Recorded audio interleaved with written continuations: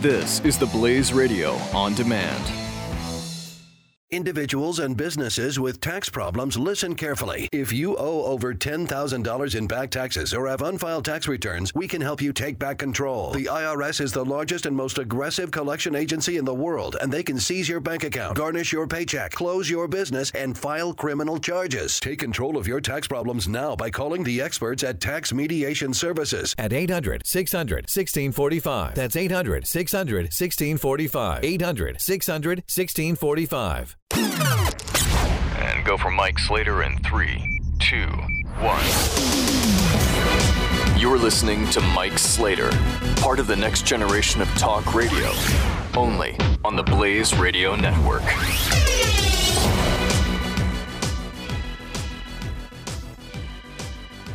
Beautiful.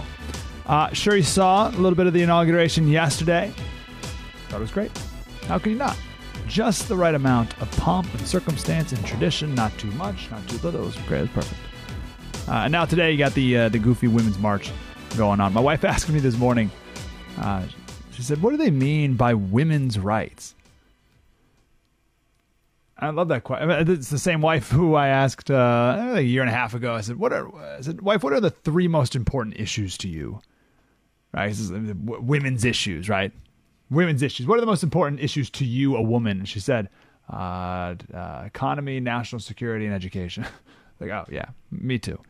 So they're just important issues, not women's issues. They're just issues. Same things with rights. There's no man's rights or women's rights, just rights. But let's be real. It's all about abortion. But, of course, the right of unborn baby girls don't count. Maybe we'll chat a little more about that later. I want to add a little bit of perspective to the inauguration that I think is really important. I'm sure you've heard 100 times yesterday, and I'm sure you remember it from 8 years ago and years before that. And whenever there's an inauguration, you always hear over and over again, peaceful transfer of power. And you've heard it so many times, and we're so used to it that we've completely lost touch with how miraculous that is. But I want to tell a quick story here of the norm. Now, I'm not going to make up a hypothetical. I'm not going to go way back in history. I'm going to go all the way back to Thursday in the Gambia. Well, let me go back to 1994 for the start of the story. So 1994, there was a guy named Lieutenant Yahya Jammeh. Cool name, right? Yahya Jammeh. And he was in the Gambian National Army. The Gambia is a sliver of a country in West Africa. So he was a lieutenant in the army, and he led a military coup over the government. It was a very odd situation. No bloodshed. The country was ripe for something because the leader who was there for 30 years, and for whatever reason, he said he was going to step down. So there's this big power vacuum, and this guy in the military rose up and became the president. So Jammeh, Yahya Jammeh, was the president of the Gambia in 1994. He won re-election in 2001 and then 2006 and 2011. But these are all kind of fake elections. But in December, he had another election and he lost. Some other guy won. Adama Barrow won with 45% of the vote. This is just in December, last month.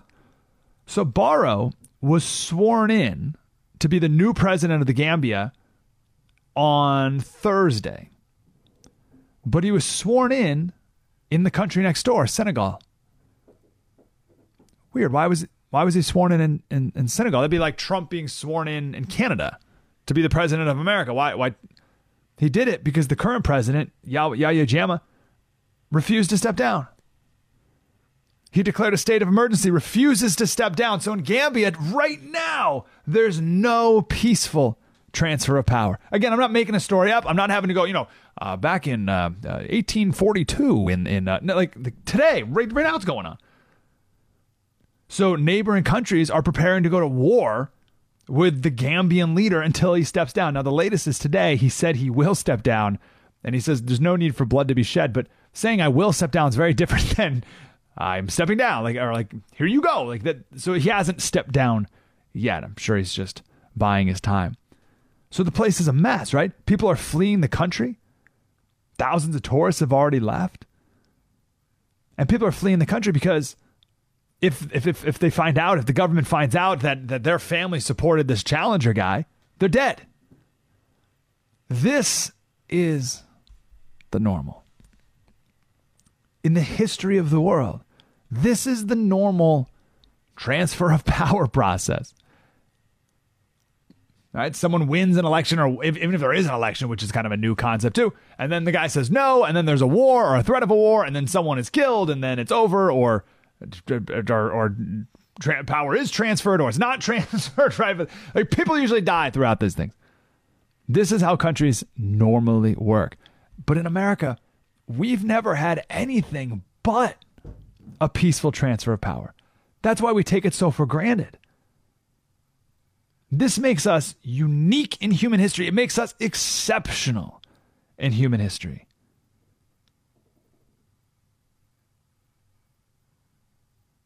So when you reflect on what happened yesterday, and you may be happy because Trump won, you may be upset because Trump won, you might be a little nervous that Trump won. Just what happened yesterday, though, think about how grateful it is to be an American. Because people in the Gambia today who are fleeing the country, who have fled the country, they're looking at us right now and thinking, oh man, why can't we be more like America in that regard? Now, if I may, this is the reason why I think it's so shameful that the 60 congressmen didn't show up yesterday. It's shameful. First of all, it's selfish because it's putting attention on you, right? So you're being selfish, but also it's wildly short-sighted. Because again, people are literally today fleeing the country or who have fled the country because they live in a country without a peaceful transfer of power.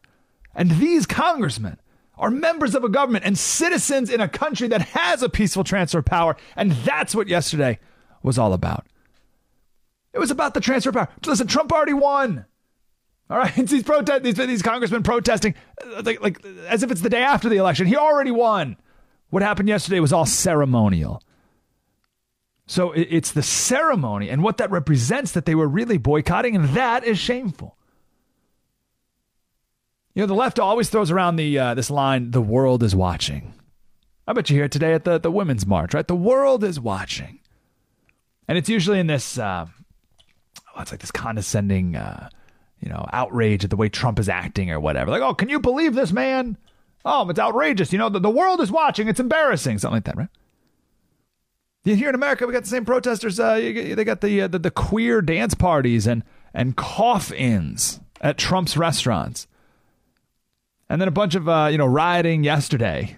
I just want to say, you know what? The world's watching. So class up. And you know what, Congressman? The world is watching. The people of Gambia are watching. And you're so selfish and you take this so for granted that you boycott the inauguration. Pretty lame. How about a little awareness? How about a little awareness of how exceptional that process is in human history? That's all. 1-888-900-3393. 1-888-900-3393. So let's just hope the president of the Gambia, or the former president, steps down, lest more people die. 1-888-900-3393. Wow, I think we might do one last segment on Barack Obama. And that's it. And then we're done. I plan on never doing another one again. He uses this term a lot in his speeches throughout the last 8 years. And it's not, he quotes someone, and it's not the right quote. It's not a complete quote. I'll tell you about that next. 1-888-900-3393, Slater Radio on Twitter. Mike Slater Show, the Blaze Radio Network. Spread the word. You're listening to Mike Slater on the Blaze Radio Network.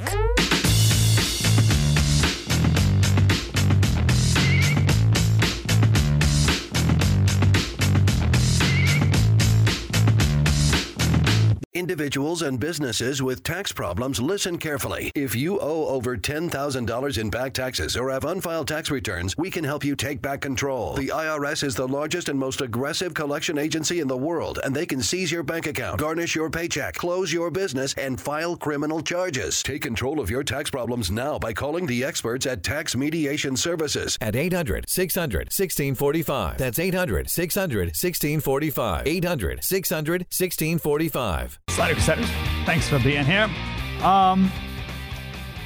This may be our last Barack Obama stuff. Gosh, I hope it is. So he would use a certain line in a bunch of his speeches.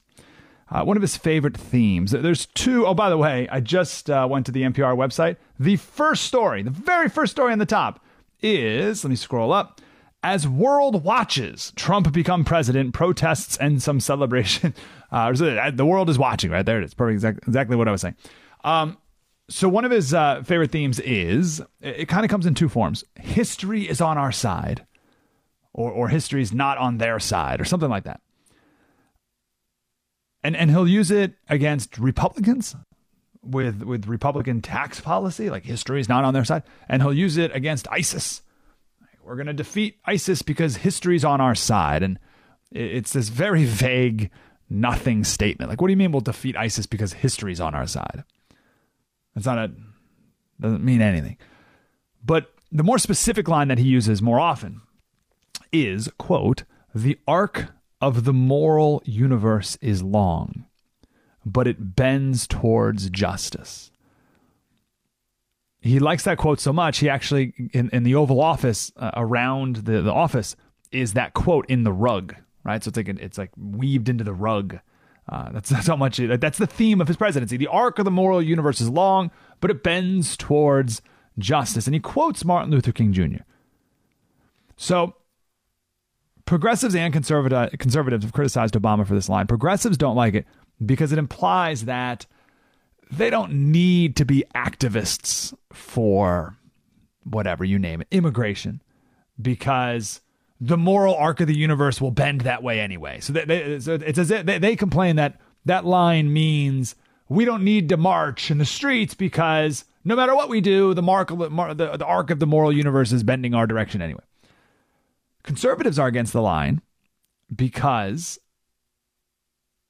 bad ideas are not predestined to lose. You have to beat them, right? Like communism, Nazism, whatever is not predestined to lose. You have to beat it. You have to bend the arc of the universe towards good. So people go back and forth and bicker over it. But the reason that there's bickering over it is because it's not the full quote. so we're bickering over something that doesn't even make any sense. Michael Ware was Obama's faith outreach coordinator in the 2012 election. And he's got a new book. It's called Reclaiming Hope. So he's had a lot of interaction with Barack Obama, obviously. And he says that line is taken out of context. And it's used inappropriately to bless a whole range of political solutions when that's not what the Reverend Martin Luther King Jr. meant when he said it. By the way, it's amazing to me. Maybe we could talk about this later if we have a second, but how the Reverend part of MLK Jr., the Jesus part, the pastor part, the Christian part of MLK and his message has been completely erased from Martin Luther King Jr., Martin Luther King Jr. Day. But I digress. Here's the full quote from MLK. Evil may so shape events that Caesar will occupy a palace and Christ a cross. But that same Christ will rise up and split history into AD and BC, so that even the life of Caesar must be dated by Jesus' name. Yes, the arc of the moral universe is long, but it bends towards justice. Now, he threw that quote in there because he was actually quoting a gentleman by the name of Theodore Parker, who was a pastor in the 1850s. So it wasn't even MLK who said that. He said it, but he was quoting someone else who said it before him. So MLK's point is that on Earth, the good guys don't always win. Right? Caesar is in power. Right? Evil may so shape events, he's saying. Right? So the good guys aren't winning. Caesar is in power. And there's no guarantee that things are going to get better. But we have Jesus, who was on the cross at the time. Right? He was on the cross in a lowly position. Caesar was in the palace. Christ was on the cross. But in the end, time is determined by Jesus, not Caesar. We don't date the year based on Caesar. We date it based off of Jesus. The point is, you can't take Jesus out of that quote. That's the point of it. As Michael Ware says, it's now lost its meaning. It's politicized. And people apply it as if to say, we passed tax reform, and now it's about the moral arc of the universe.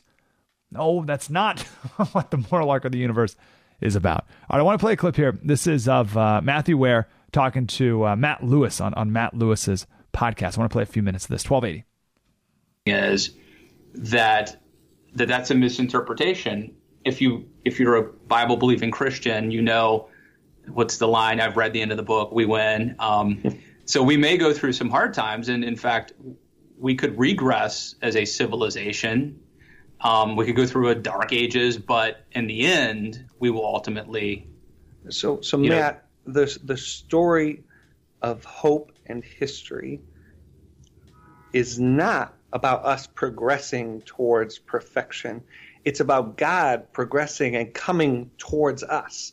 That is the moral arc of the universe, is about Jesus, God incarnate, coming to us, not us somehow working our way to Him, working our way to heaven. And that is key. And if you don't agree with that, that's fine. But that's what Dr. King was talking about. So I lay it out in Reclaiming Hope in the same paragraph where he quotes, I believe it was a Reverend Parker, a Congregationalist minister. In the same paragraph that he quotes that, he talks about how Caesar thought he was in control, but it was Jesus Christ who divided BC from AD. Talking about? We date history by Jesus, not by Caesar. And he riffs on that, but it culminates. The whole message is about faith, not sort of Kantian Enlightenment sort of things are all going to get better from here. But don't you think that President Obama benefited from and intentionally propagated the notion? Again, when your hope is in the right place, in a secure place, then you could hope for all kinds of things. And it's good for our politics to be hopeful and about sort of be about advancing justice and securing freedom and all of these good things that are rooted in old ideas. But when they're detached, or when they sort of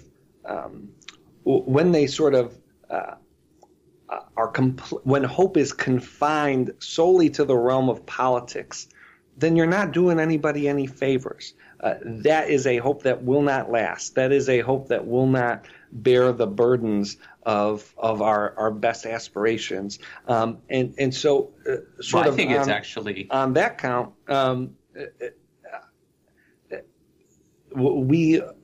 It's the responsibility of the citizen to accept that politicians are going to be politicians and they're focused on what they're focused on. The citizen needs to, C.S. Lewis talks about politics being important, but that when we make politics, quote unquote, the food of the mind, we've sort of enlarged it to a sense it's not healthy. And it's very, very easy to see politics as becoming food of the mind for the average citizen. Let me stop there. That C.S. Lewis quote that he's referring to there, it's a classic C.S. Lewis quote. He said, a sick society must think a lot about politics, just like a sick man must think a lot about his digestion. Because to ignore the subject may be fatal cowardice. But if either person comes to regard it as the natural food of the mind, it either forgets that we think of such things only in order to be able to think of something else. Then what was undertaken for the sake of health has become itself a new and deadly disease. C.S. Lewis is tough to understand. Let me translate. Politics is not the end. Politics is a means to perfect the end, which is worshiping God. Similarly, about digestion. If you're sick, you got to think about food and digesting properly. But that's not the end. You don't just eat food for eating food's sake. You digest food so that you can go live and do other things. Politics is not the end. Politics is a necessary evil, if you will, so that you can then go do other things. Right? So Only a sick person only thinks about politics. Yes, politics are important, but why are they important? They're important to then, therefore, C.S. Lewis and MLK said, go worship God and Jesus. That part of the moral arc of the universe is often left out of the quote. But that is the essence of the quote. 1-888-900-3393. Mike Slater Show, the Blaze Radio Network. Spread the word. Slater Crusaders. So Chris Cillizza of the Washington Post, he was mocking Trump the other day because 0% of Donald Trump's cabinet picks have what? 0% of Donald Trump's cabinet picks have what? What could it be? 0% of Donald Trump's cabinet picks have PhDs. And the Washington Post criticizing Trump for that. I think that's awesome. Like, what's the problem? PhDs are nice. If you want to get one, you knock yourself out. But in many fields, I would pick experience over credentials. Right? I would pick experience over education. Because while 0% of Donald Trump's picks have PhDs, 0% of Barack Obama's cabinet members were ever CEOs. So I choose experience. Meanwhile, 28% of Donald Trump's picks were CEOs, 28% were in the military, only 47% have government experience. That's a good thing. Compared to Barack Obama and George W. Bush, had 91% of his cabinet picks had government experience. Trump, 47%. The left doesn't understand these are good things. This is exactly why people voted for Trump. We don't want people there who have government experience. We want real world experience so we can apply real world principles. So 28% of his cabinet members are military men, meaning they got some pretty good foreign policy experience, I'd say. So who would you rather have, a PhD in military affairs or a 4-star general who's been out in the field? And by the way, the 4-star general, Mad Dog Mattis, is one of the most learned and scholarly military men in American history. So you get a twofer with Mad Dog Mattis. So would you rather have some senator be a Secretary of State who's been a politician his whole life? Think about this. Would you rather have a senator be a Secretary of State who got into politics in city council and then went up to state assembly, then state senator, then congressman, then U.S. senator? So he's been in politics his whole life. Or would you rather have the CEO of one of the largest companies in the world who has his experience running a staff much larger and a budget way larger than even the U.S. State Department in Rex Tillerson? So Liza says that Trump's cabinet picks are radically unorthodox.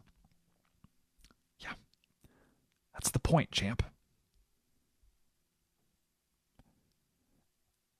I want to talk about something that we've mentioned a lot last couple weeks here, a couple months even, but I think it's so important. So this is from Victor Davis Hanson, one of my favorite commentators. He's a farmer and a professor at Stanford. He is the foremost historian in ancient military history. And I love his analysis throughout this entire campaign because he never once was ever surprised by anything about Donald Trump, meaning the rise of Donald Trump. Because he knows his history and he knows that this has happened many, many, many, many times before. And he wrote a brilliant article the other weekend, talking about the true divide in America, which we've talked about a bunch of times. It's not left versus right. It's not conservative versus liberal or whatever.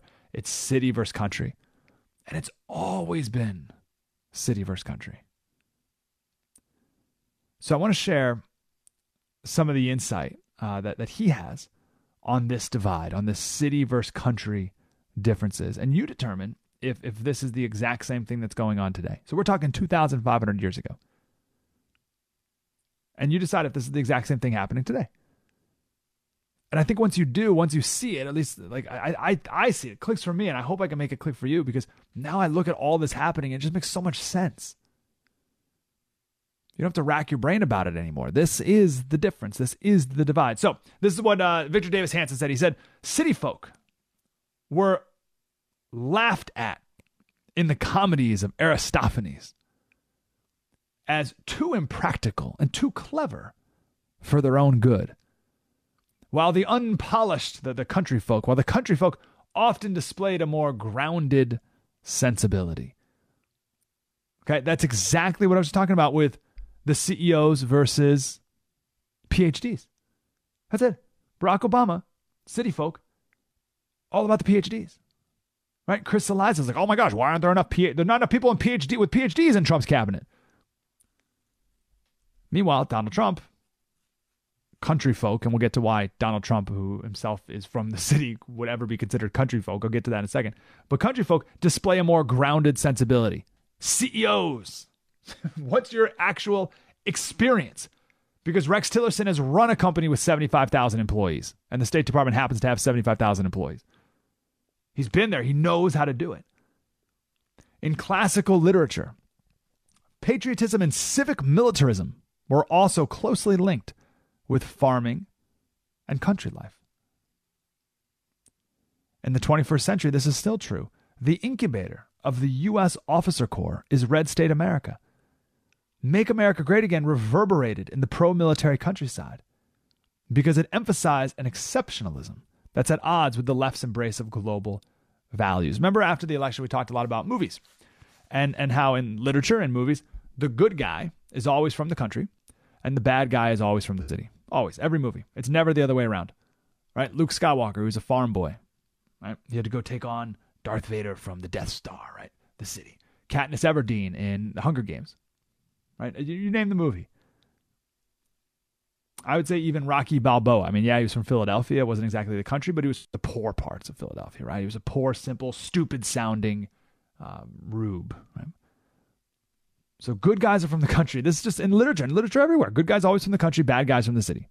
That's how it goes. Because that reflects reality. And military heroes tend to come from the country because patriotism and civic duty is an ingrained part of the country culture. It always has been, and it's still true today here in America. I love this line. This is so good. Theocritus, I don't know who that is, and Virgil, so these are, again, poets from thousands of years ago, reflected that in the trade-offs imposed by transforming societies. The earthiness lost by city dwellers was more grievous to their souls than the absence of sophistication was to the souls of simpler farmers and shepherds. That's a complicated sentence. So what he's saying is if you are a country person and you move to the city, right? So as societies transform, so you're from the country and you move to the city, the connection with the earth that you lose is more grievous to your soul than the country boy who stays in the country and never gains the sophistication of the city. Does that make sense? So if you're from the country and you never gain the sophistication of the city, like that's not great because it's good to have some sophistication in the city. But if you are from the country and you move to the city, yeah, you may become way more sophisticated, but you lose way more by leaving than you ever gain. And remember, we talked about months ago, we talked about an Aesop fable, The Country Mouse and the City Mouse from 2000, that's 500 BC, which has the exact same lesson. Right? So if you're a country person, it's better to stay in the country than to move to the city. This is why in the movie Gladiator and in real life, Cincinnatus and George Washington and so many great heroes, after battle or after service, they just want to go back to their farm.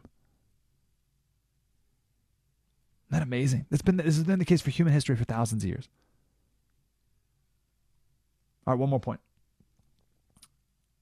Victor Davis Hanson, he says, changes come more slowly to rural interior areas. This explains why people today, progressive city folk, look at the country folk as backwards. Right? Values are backwards. Principles are backwards. The way they look at the world is backwards. Changes come more slowly to rural interior areas, given that the sea, the historical importer of strange people and weird ideas, is far away. Maritime Athens, right on the water, on the coast, was liberal, democratic, and cosmopolitan. Its antithesis, landlocked Sparta, was oligarchic, provincial, and tradition-bound.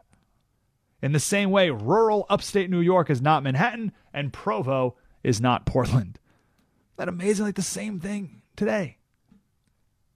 The same divide. There's a reason why it's the blue areas of the country are not only the cities, but the coasts. Why is that? Think about that. Why why are the coastal areas blue? Why are they Democratic? Why are they progressive? It's because it's on the coast, right? And that's where the ports are. That's the importer of strange people and weird ideas. Interesting, right? But if you're more inland, changes come more slowly. It's been the case for thousands of years. There was an article written in 400 BC. It was anonymous. It was written by someone in Athens.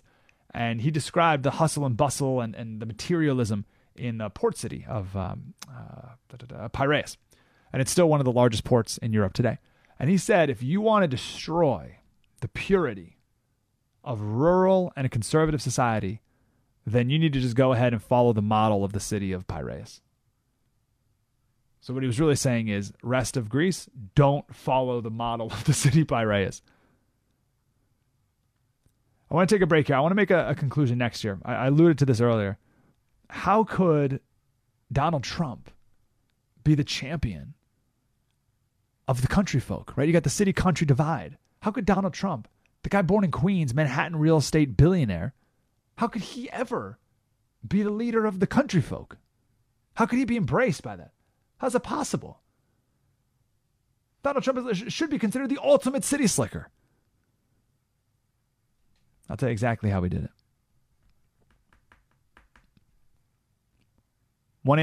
1-888-900-3393. Tell you next. Slater Radio on Twitter. Mike Slater Show. The Blaze Radio Network. Spread the word. You're listening to Mike Slater on the Blaze Radio Network.